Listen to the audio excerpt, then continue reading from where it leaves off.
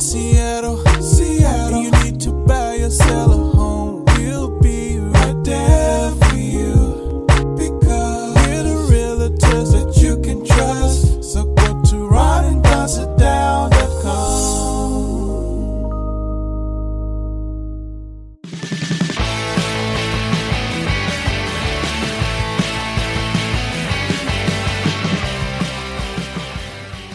Hey everybody, it's the Ron and Don Show. ronanddon.com. Hey you guys, what's going on? It's episode number 243 now of the Ron and Don Show, live from the Les Schwab studio. What is up, Ron and Don Nation? Yeah, we're the guys that have gone from radio to real estate, but I tell you what, our broadcasting careers, they've never been better. We've never had more fun.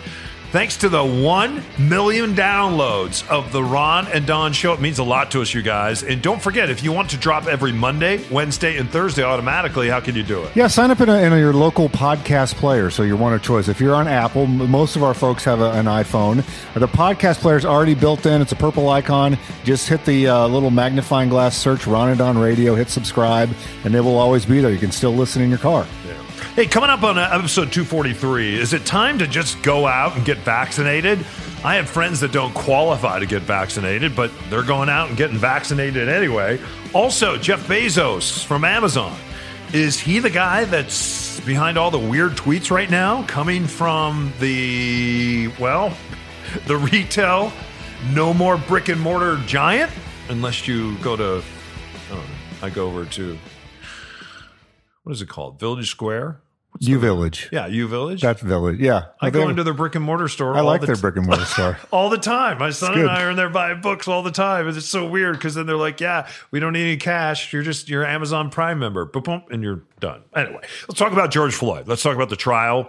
It's been going on now for a couple of weeks. And by the time you've heard this, we have now found out some of the dazzling details, they say, some of the interesting details about what happened before George Floyd found himself in police custody. We've heard from his girlfriend that said that she had an opioid crisis back in 2017, and so did he. They both had injuries. They went to see the doctor. They had prescriptions. And as a result of that, she admits that they both have struggled with addiction. We also now know when George Floyd went in the convenience store in Minneapolis last year, it looks like he was going in to buy a banana. He took out a $20 bill. He handed it to the clerk. The clerk looked at it, had never really been trained. But in looking at the $20 bill, he thought it was counterfeit. But he thought that George Floyd was so nice that, and he also thought he was high. He said to himself, well, maybe George Floyd doesn't even know that this is counterfeit. So he wasn't going to say anything about it. And George Floyd leaves the store. And then this gentleman thinks, I better tell my manager. So he ends up telling his manager. As a result of that, his manager says, no, we need to call 911, need to call the police. So they call 911. They call the police. And Officer Chauvin, who has been a Minneapolis cop or was a Minneapolis cop for 19 years, this particular clerk knew the officer when they showed up. And he says now he wished he would have never said anything to the owner of the convenience store. He wished they would have never called 911. He wished he would have never noticed that was a $20 counterfeit. And he also, once again, believes if you're going in just to buy a banana, why would you spend $20 counterfeit on just a banana?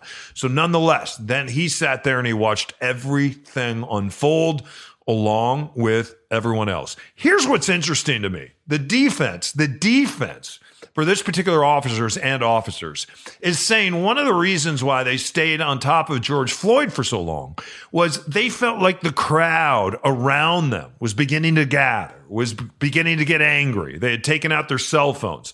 They were beginning to say things, that they were a hostile crowd. And as a result of that they were just trying to make sure they didn't lose control of the scene. They also said they tried to stick George Floyd in the police cruiser, and they couldn't get him in there. Said he's a big man, maybe over 6 foot tall, over 220 pounds. They're saying that Officer Chauvin, on the other hand, is just 5'9", 160 pounds, was having a hard time controlling him. So that's one of the reasons they put him on the ground. They put him in handcuffs, and that's why he stayed on his neck for well over 8.5 minutes.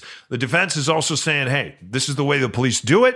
When we place people in custody, especially when officers are smaller, people are bigger, and we have to control them. When you think about the crowd, though, Ron, I think the crowd had every right to get mad and angry and upset because they felt like they were watching a man being murdered right in front of them. In fact, there was a paramedic that was there, a firefighter, and she was off duty. She offered to step in, and Officer Chauvin and the rest of the officers told her to mind her own business and to step out. They told her that she knew better than to get involved with a scene like that. And so she was not invited to come and provide any kind of care. And so even when one of the first official paramedics got there that was on duty, they had a hard time getting Officer Chauvin and the other officers off of George Floyd. He finally told them, get off my patient. And when he checked, he said, you know what? My patient was dead. They took him inside the ambulance. They grabbed another officer. They told him to start helping with chest compressions. They tried to bring him back to life, and they could not. And you could tell that this particular paramedic that was on the stand was rather pissed off about the fact that Officer Chauvin was kneeling on a dead man. Anyway, your take on what is happening in the other Minneapolis right now, and it seems like the prosecutors right now, well, it seems like they're presenting a pretty good case. They are presenting a good case. There's wow. I mean, this is a real Pandora's box. And so I want to start with one of the first things you brought up, because I was guilty of this in the past. We've been on the radio for over 2 decades. And so there's some well-trod tropes that are being thrown out here in this case. And the first one being, yeah, but he did drugs before. Or yeah, maybe he was high. Or yeah, look how big he is. The big, scary black guy. And so I just want to establish out of the gate that if you believe in America and what America stands for, the system of law enforcement that I was taught and I believe in says, if you commit a crime, and it doesn't matter what that crime is, that you get due process. That's what our system supposedly is built upon. And so it does not matter. I'm talking hypothetically here. It does not matter what the crime is versus being killed on the day that a crime may or may not have been committed. Doesn't matter if you're high or sober. In terms of your due process rights, none of those things, those are 2 separate tracks. So if a guy ends up dead and you go, yeah, but he used to do drugs. Who cares? Yeah, but he had a counterfeit $20 bill. Who cares? Those are 2 separate things. The way someone is apprehended and the crime they committed are 2 separate things, at least in the way I understand law enforcement to be configured in America. The other thing, the way he was treated, when you see the first body cam video and an officer taps on his window, he nearly immediately draws his weapon and has his hand on his weapon. There are an army of high middle-aged housewife white people that are on opioids in this country. They are not drawn at gunpoint when they are driving while intoxicated, while they may or may not have stolen something, while they do illegal activity. The way that they are treated is very, very different than the way George Floyd was treated. And they didn't know that he may or may not have been inebriated when they knocked on that window. They just got a call about a counterfeit $20 bill. And they didn't catch him in the act of doing anything. He was sitting in his rig. So those tropes, I think, need to go away. And that's police always go, I was threatened. This guy is a big black man. And so therefore I drew my gun right away. That I found appalling. And I think that the tide has shifted a little bit in terms of public opinion on those sorts of videos where you can go, okay, let's grant all of that. And I don't know it to be true or not. Let's say he did have a drug issue like millions of Americans have had. Let's say he may or may not have had a counterfeit $20 bill. He may not have known it was counterfeit. Well, you know what I'm saying? It's possible that you or I could have carried a counterfeit bill at some point in our lives. I didn't know it was counterfeit.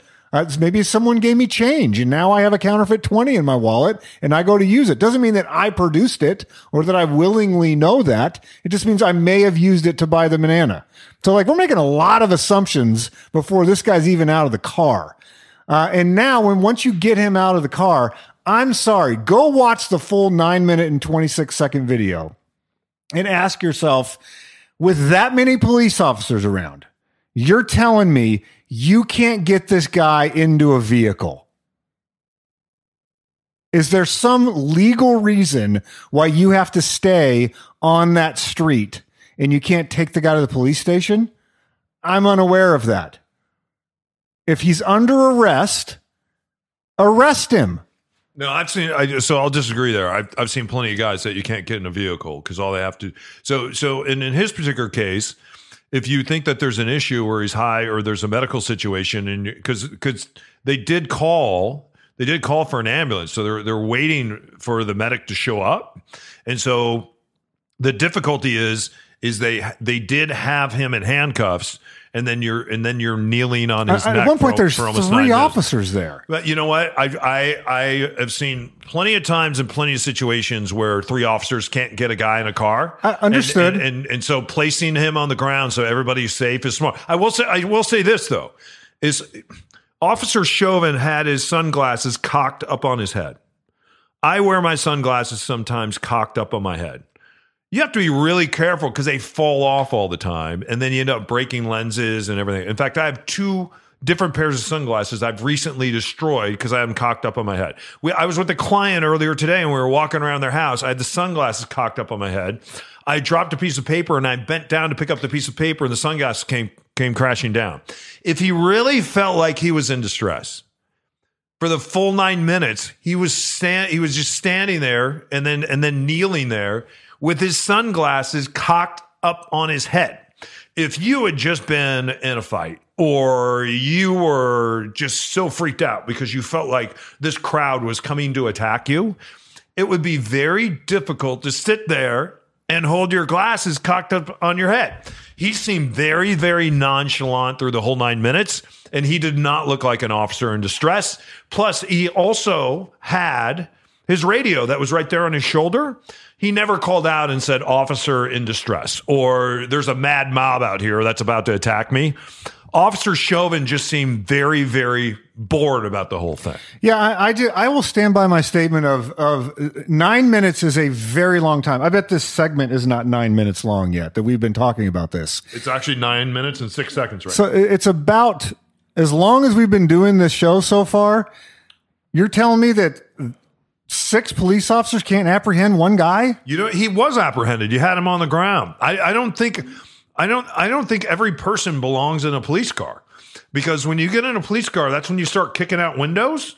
That's when you start kicking out seats. Well, that's what behavior did you see That's from when you him? can take your head and start banging it against the window and causing self-harm. Was there so I don't something think George the safest Floyd was- place. I don't think the safest place in the world for somebody that is tripped out on drugs is in a police car. Well, we don't know if he's tripped out on drugs. We now know he's tripped out on drugs. There there was fentanyl in his system. Did you see behavior from him that you would have thought he was going to be kicking out car windows? Ron, I'm just saying you need to give police a little credit here. We're not taking someone and sticking them. And I dated a state trooper for years. One of the hardest things to do when somebody doesn't want to get in a car is getting them in a car. That's one of the hardest things to do. I promise you. I heard story after story after story about trying to get someone in a car. It can be very, very difficult to do. And adding more police officers to the situation like they did, they had 4 officers there, that's not always helpful either. And it is true. If somebody is freaked out on drugs or PCP, they can be as strong as those 4 or 5 officers. Doesn't matter whether they're white, black, green, or indifferent. So just thinking, because you said before, I don't know if he was in handcuffs or not. He was in handcuffs. You know, finally took the handcuffs off. It was the paramedic once they got him in the rig, and he's like, "Take the damn handcuffs off. We have a dead guy here." So yeah, this trial is interesting, though. I mean, you see these eyewitnesses. The defense is talking to the people that are on the street and trying to frame them up as, well, you were super angry. And it's like, yeah, that guy's being killed in front of me. I was angry. You're very agitated. I was very agitated. You're right. You called a cop the F word. I did, because his knee is in the back of a guy's neck. because he was being an F word. Right. Yeah. So yes. So like you're using these, I guess the thing that I find distasteful, and I don't know all the training procedures, is they're relying on these latent things that have always been in play. Is that, oh, the angry black mob is yelling the F word. It's like, for cause.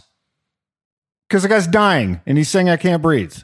So it's not in the middle of the afternoon and nothing's happening. The white firefighter who was there, the female, she was very angry and saying angry things too. The dispatch lady that was watching the video calls out. So they were all very angry. Like, we're using these well-worn things, the big scary black guy that's too powerful to control. I need to draw my weapon on him immediately before I've established any facts. The angry mob crowd is going to riot. Like, all of these things prey on this fear of an us versus them, black versus white, whether it's racial or class war or whatever. And I find it distasteful. I think the facts of this story are self-evident when you watch the video. Yeah. As you said, you have a nonchalant guy leaning on his neck. Yeah. And it's interesting because the gentleman who was in the convenience store went over to the officer, and he's an officer that he's seen coming in and out of his store, and they've called before, and he's shown up on other calls. And he was angry because he said, I think you just killed a man in cold blood. So anyway, lighten things up on the other side of this.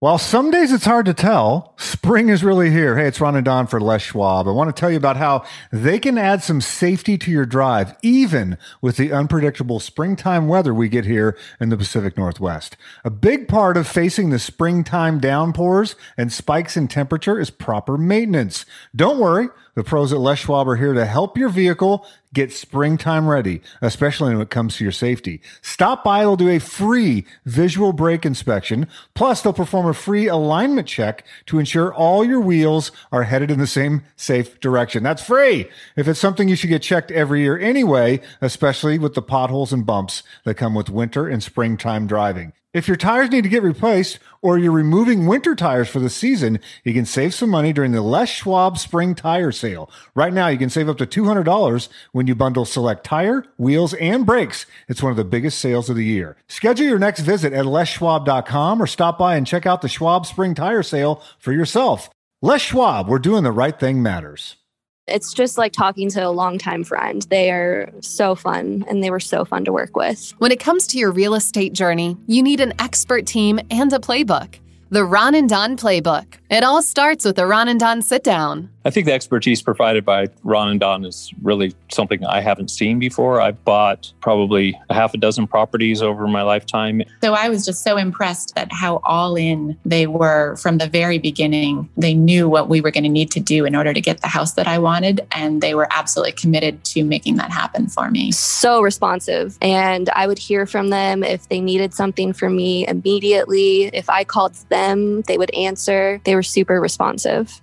Don was a bit of a magician, being that like there was things that nobody knew the answers to. It was remarkable. And I would get the call, hey, I was able to get the plans that if we don't buy this house. And I get the call and there's 4 boxes of plans. It was amazing. The sale price was $55K over ask, and that just blew us away. We were absolutely ecstatic. Thanks to their skill to negotiate, we are so grateful and so happy and so pleased. They were 1,000% instrumental in making this deal happen and making sure we closed on time and that I was able to get into my dream condo. I'm just absolutely thrilled. I mean, I knew that this was going to be hard to find, and we did it so quickly and got just the perfect house in exactly where I needed it to be at a price that I feel really good about. So I could not be happier with my experience. I really felt like I could trust them. They made some promises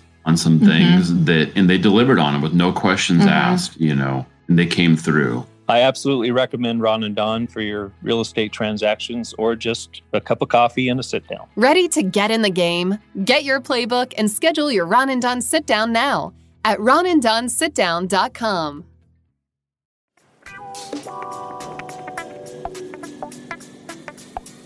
Thanks for listening to the Ron and Don Show. I'm G-Force O'Neill, the real brains of this operation. Hey, Dad, can we go get a sandwich? All right, you guys, welcome back to episode 243, once again live from the Les Schwab Studios. And we love the relationship that we have with Les Schwab. Anyway, by the time you're listening to this in some states, including Washington State. In fact, coming up April 15th, people that are 16 years or older are supposed to be able to go out and get signed up. And it doesn't mean on April 16th that you'll be able to get vaccinated, but it does mean that you'll get on a list somewhere. So one of my friends who doesn't meet any of the criteria to get vaccinated called me the other day, and he sent me to this website, and he said, just go to this website, just make this phone call. And then someone super secretive is going to call you, and then they're going to tell you to show up in Monroe out at a Walmart or somewhere out in Stanley, and you can go ahead and get your shot. Because they said in a lot of these areas that are out in the country where people are Trumpers, there's a lot of Trumpers that don't believe in the vaccination. And as a result of that, if you get out of the urban areas, because a lot of people here in Seattle do believe in the vaccination, you can find shots there that are going unused. And so that's what he did. And he didn't feel bad about it. I know other people that don't meet the criteria that got vaccinated months ago. I know people that meet the criteria, and I encourage them. I said, even though you're not 60, 65, you meet the criteria, go and get vaccinated. So I'm sitting here now. I'm still not vaccinated. I don't meet the criteria in Washington State to get vaccinated, and yet it seems like everybody around me is vaccinated. And in some states where they're about to lower the age, and they've already done that in New Mexico where my mom is, I've seen a lot of my high school friends, they're already vaccinated. What is your thought on herd immunity? What is your thought, Ron, on vaccination? And what is your thought about states just saying, you know what we're going to do? The vaccine is coming. We should at least provide people the opportunity now to go ahead and make an appointment. So in Washington State, even though you may not get vaccinated on April 15th, you may get vaccinated on May 3rd.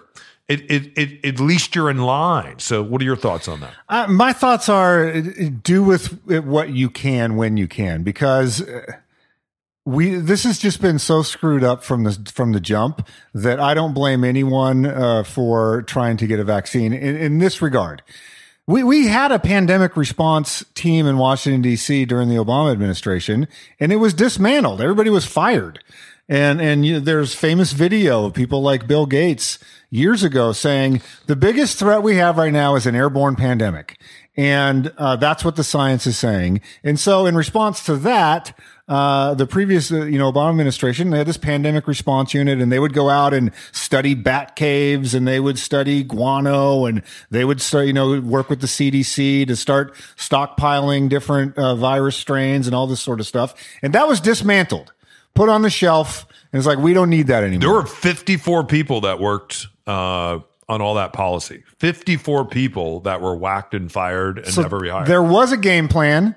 Then there wasn't a game plan. And then the worst case scenario happened, and we were very flat footed as a country and went through all of the politics of the last election, and it became politicized and weaponized, and bumper stickers everywhere and all this stuff. And so at the change of power, where we had a riot, a mob that tried to turn over the election, all of this COVID stuff wasn't even on the back burner. It was taken off of the range. So it wasn't on the back burner, wasn't on the front burner, wasn't in the warming drawer. It was just out there running rampant.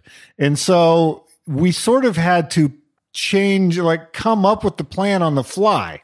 And that's what's happened. So had there been like a well-organized plan like we saw in some other countries, then I would be much more hard line on everybody. Take your turn. You'll sort of know when your date is going to be, and let's, do things in an orderly process. It's been a free for all in America. And then the previous administration handed things over to the states. So you have states like Texas going, we're done. States like Florida, spring break, come on. And then states like Washington going, hey, we're still in lockdown, and so it's ran the gamut. So because of that, I don't have any judgment against someone that's like, I see an opportunity. I've taken it. You and I have a mutual friend whose mother works at a pharmacy, and she called her daughters and said, hey, we're getting a shipment tomorrow. There's probably going to be extra doses. Now, you're not going to be at the front of the line, but show up at the end of the day. And if there's extra doses, well, you can get vaccinated. I don't have a problem with that.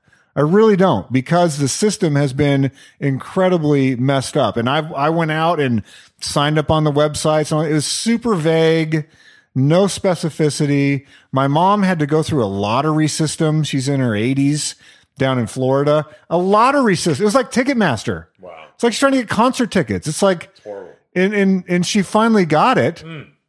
Had to drive to the next town over and go to a grocery store. She got it at the Kroger, or is it Kroger's? She got it, no, Publix. She got it at the Publix grocery store. Wow.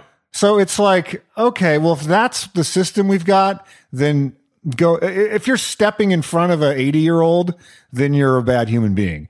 But if it's like, hey, there's 25 extra doses at the Walgreens, and I'm going to go down there and post up and see if I can get one, I don't have a problem with that at all. They said early on, 13 to 18% of Americans said that they weren't going to get vaccinated. They say that has slid down maybe to about 9%. Where do we need to be on herd immunity? How does that work? I've heard this in the lowest threshold is 60%, but they prefer upwards of 75 to 80%. Yeah. No. And even there's a story of like even people that, in Washington State, there's 100 cases of people that are fully vaccinated that still got COVID, which is within the statistical norm. Like, it's not a force field. This isn't a superhero movie where, an orb of green light surrounds you and nothing can penetrate it. That's still, they say it's 95% effective. So that means that 5% of the people can still get COVID. Yeah. This is from my mom, who's been locked up in her house for over a year. And even knows she's been vaccinated now, I will call her and I'm like, well, what are you doing with your freedom? And she hasn't known what to do. Mm-hmm. It's like, cause you're just used to being home. And I'm like, Mom, why don't you come up here? And I said, I'll be vaccinated soon. Why don't you come up here to Washington State and come see us? I haven't seen her now in a year and a half. Right. So last time I saw her would have been a Thanksgiving a year and a half ago. So this was a really exciting message that I got from my mom today. She said, hi, Diane called this morning, and Diane is one of her girlfriends that she grew up with, going all the way back to elementary school. She said, Diane called this morning and invited me to go on a trip to the East Coast to visit her daughter and see the sights. She lives in Connecticut. I would fly to Milwaukee, then off on our trip. I would try to visit my sister also, who is in hospice care right now. And she says, anyway, I would leave May 5th and come home on the 22nd. Any objections? And I wrote back to my mom, Mother, go, of course. Go. Enjoy your newfound freedom and enjoy these minutes and moments.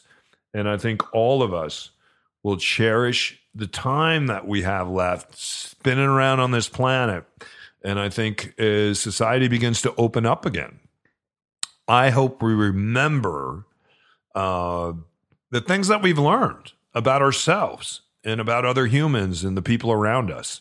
Because sometimes we'll look back and we'll just, we have these images of the Capitol Hill riots, for instance.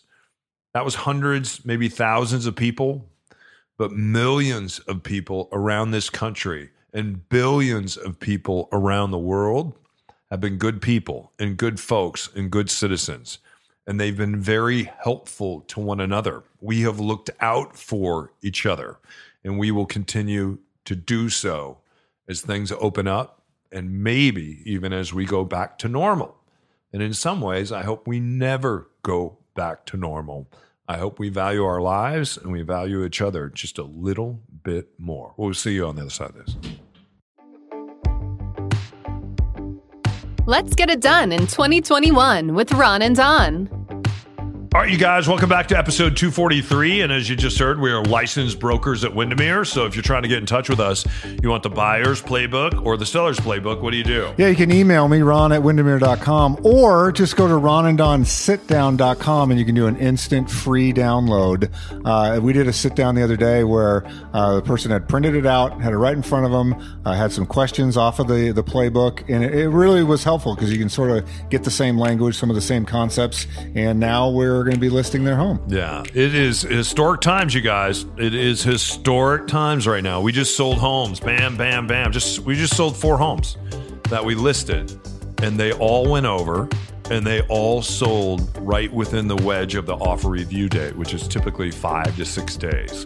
So getting ready to bring a lot more homes on. And if we can help you, if you're on the buyer side or the seller's side, just reach out to Ron at Windermere.com. Jeff Bezos in the news. No one has made more money than Jeff Bezos has made, specifically in the last year. And it's interesting as you look around our neighborhoods now, it's crazy. You will see 2, 3, sometimes 4 Amazon vans on the same drive through your neighborhood, maybe on the way to the grocery store. And you see a lot of these delivery drivers now, and they're trying to wear more reflective gear. I try to jump out sometimes and give them some direction and some encouragement. I see a lot of you have done that for a lot of the delivery drivers, leaving snacks out for them. I try to tip these men and women because they really have been on the front lines. But I think we also have to remember as these vans drive around our neighborhoods, it means the death of a lot of brick and mortar restaurants and businesses and stores that are never coming back. And for a lot of us, I think we look and say, oh, that restaurant closed, but they'll open up in the next 6 months or a year, or whatever that is. That's not true. It's just not true. Jeff Bezos in the news for 2 reasons. Number one, they say that he is behind some of the tweets now that are going out from Amazon. And I think a lot of us have learned, and guys like him have learned how powerful a tweet storm can be, because we saw what the former president was able to do with that. And now what he's able, like how is the former president going to be able to launch another political career without the ability to tweet? And my understanding is he's working on that right now, working on another platform. But back to Jeff Bezos, my understanding is he's been very, very upset. In fact, look who's walking by right now with the box. See that? Hey, Jeff. As I'm talking about Amazon, it's an Amazon worker walking up to my neighbor's house, getting ready to leave a box, just pulled up in a van. And this is happening all over the world today.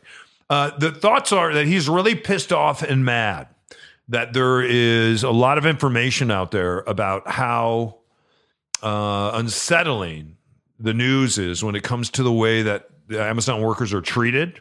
We've heard about them working in factories, peeing in jars, peeing in cups, overworked, underpaid, no health care. And now Amazon is tweeting out and beating their chest and saying, hey, we don't think people would be working here if you had to pee in a cup. They wouldn't be working here if they didn't have great health care. They wouldn't be working here if they didn't like it. They wouldn't be working here if we didn't take great care of them. And so a lot of the tweets that we're seeing, they say originated from his desk. So what are your thoughts about Jeff Bezos defending this company, which has really had a worldwide impact during this pandemic? Yeah, this is an interesting story, and for me specifically, because these latest things have forced me to tweak beliefs that I've held for a long, long time. And so for many, many years, when you and I would talk about stuff like this, my position always was, if you invent something new and you're able to have that thing launch and then a company goes public, then you deserve to get the wealth that you get, even if it's billions of dollars. That was always my position. And so now it's a little more nuanced because I've come to realize that it's not a level playing field. And so while Jeff Bezos, he is the one that came up with the idea. He's the one that built Amazon with other people, of course. And so he took that company public and they got the stock and he became the world's wealthiest man. So on the one level, I still believe in a version of that.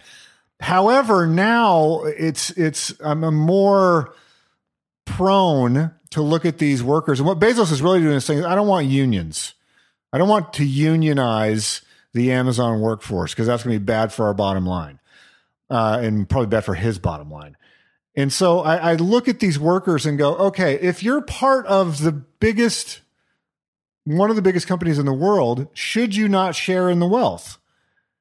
And so right now, only the white collar people get to share in the wealth, and then the blue collar people don't. And so if you looked at gender and ethnicity and age group and education level and all of those metrics, how do you think it skews? Without me having to tell you, how do you think it skews from, a corner office down here in South Lake Union versus a warehouse somewhere outside of Oklahoma City?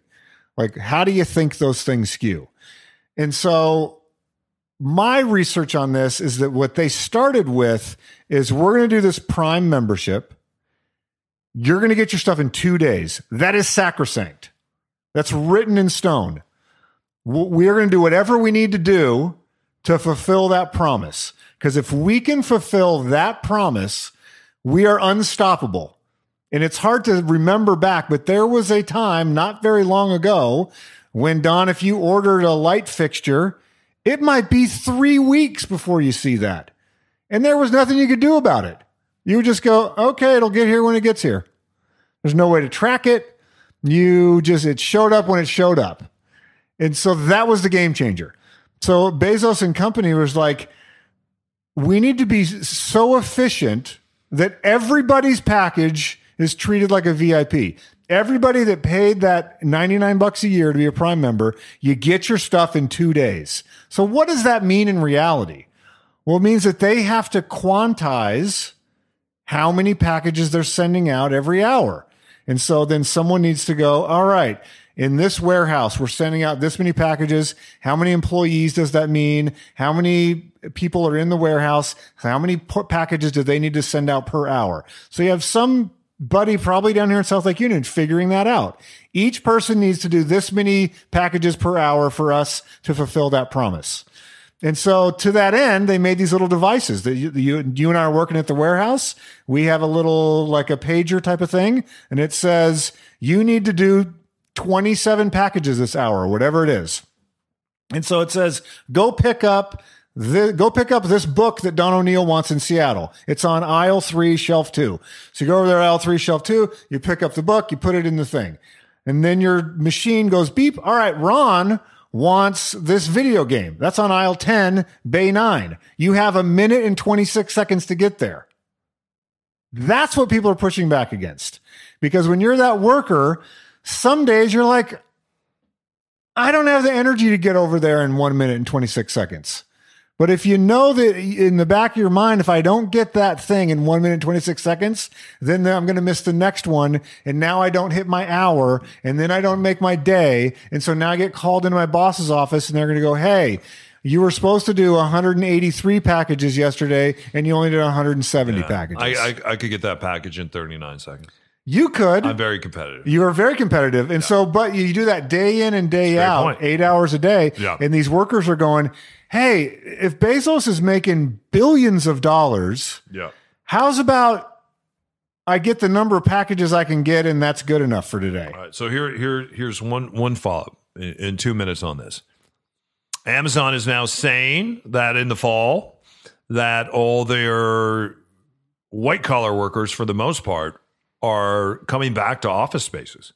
And you think about that in Seattle, they have spent so much money on office spaces. And they don't rent the buildings, they own the buildings, right? And you try to sell some of these buildings right now, who are you going to sell them to? You'd have to sell them to another Amazon out there, which we know there's a company working on that. And so they want this office space to be used, and there's a lot of pushback from Amazon workers going, I don't have to go to an office if I work for Facebook. I don't have to go for an office if I work for Twitter. Why do I have to go to an office? Feels kind of controlling to me. At the same time, if you're one of those neighborhood businesses, does this get a guy like Tom Douglas to come back, re-sign those leases and say, hey, when the Amazon workers come back, the taco trucks will be back, my brick and mortar restaurants will be back. Isn't this good for business? Isn't this weird? We're kind of thinking Amazon coming back to the offices, even though those workers may not like it, it might be good for some of those brick and mortar stores where these office spaces are. It's not only good for the brick and mortar, good for human beings. Human beings are not evolved to sit in front of a computer all day by yourself and never interact. You and I think, take for granted, we're a two-person business. And so we meet with each other, we get to see each other, we interact with each other. And so if I was just doing this by myself, it would be way more depressing and less successful to just be doing it solo. So I think Amazon's right on this one. You get people into an office, you do get to collaborate. You do get to walk down the hall and say, man, I was thinking, so I heard Ron talking about this factory thing. What if we did this? What if we organize it that way? And you can go down the hall, pop into someone's office, shoot the idea off of them. And like, that's how collaboration and innovation works, not in a vacuum somewhere. So I think they're right on this. Yeah, I have to say in South Lake Union, right before the pandemic started, there were a lot of restaurants down there that thought Amazon's here, we're going to go ahead and build and we're going to pop this thing and there's going to be nightlife and everything else. And there wasn't. And for restaurants to make it, they need to have a lunch crowd, but they also need to have a dinner crowd. And in some cases, kind of an after hours crowd too. That was just beginning to happen. That was just beginning to, we were seeing the fruition of that. And it'll be interesting to see how long it takes for that to come back, right? So anyway, I'm rooting for it. Hey, you guys, thank you so much for rooting for us, for giving us great lives, for allowing us to be your broadcasters, allowing us to be your friends, and also allowing us to be your realtors. It means everything to us. Thank you for that. And we would not be in the places we are in life. I would not have a roof over my head with my little boy, my dog Charlie, if it wasn't for you trusting us. So thank you for that. And we don't take that for granted. All right. Need to get in touch with us. Reach out to Ron at Windermere.com. I'm Don O'Neill at Windermere.com. And you can also check out our website. It's just ronanddonsitdown.com. You keep your head up. You keep your shoulders back. And we'll see you next time for episode 244. Only on the Ron and Don Radio Network. Hey, thanks for listening to the Ron and Don Show. Now keep your head up and your shoulders back and find some black belt courage. I'm not doing it.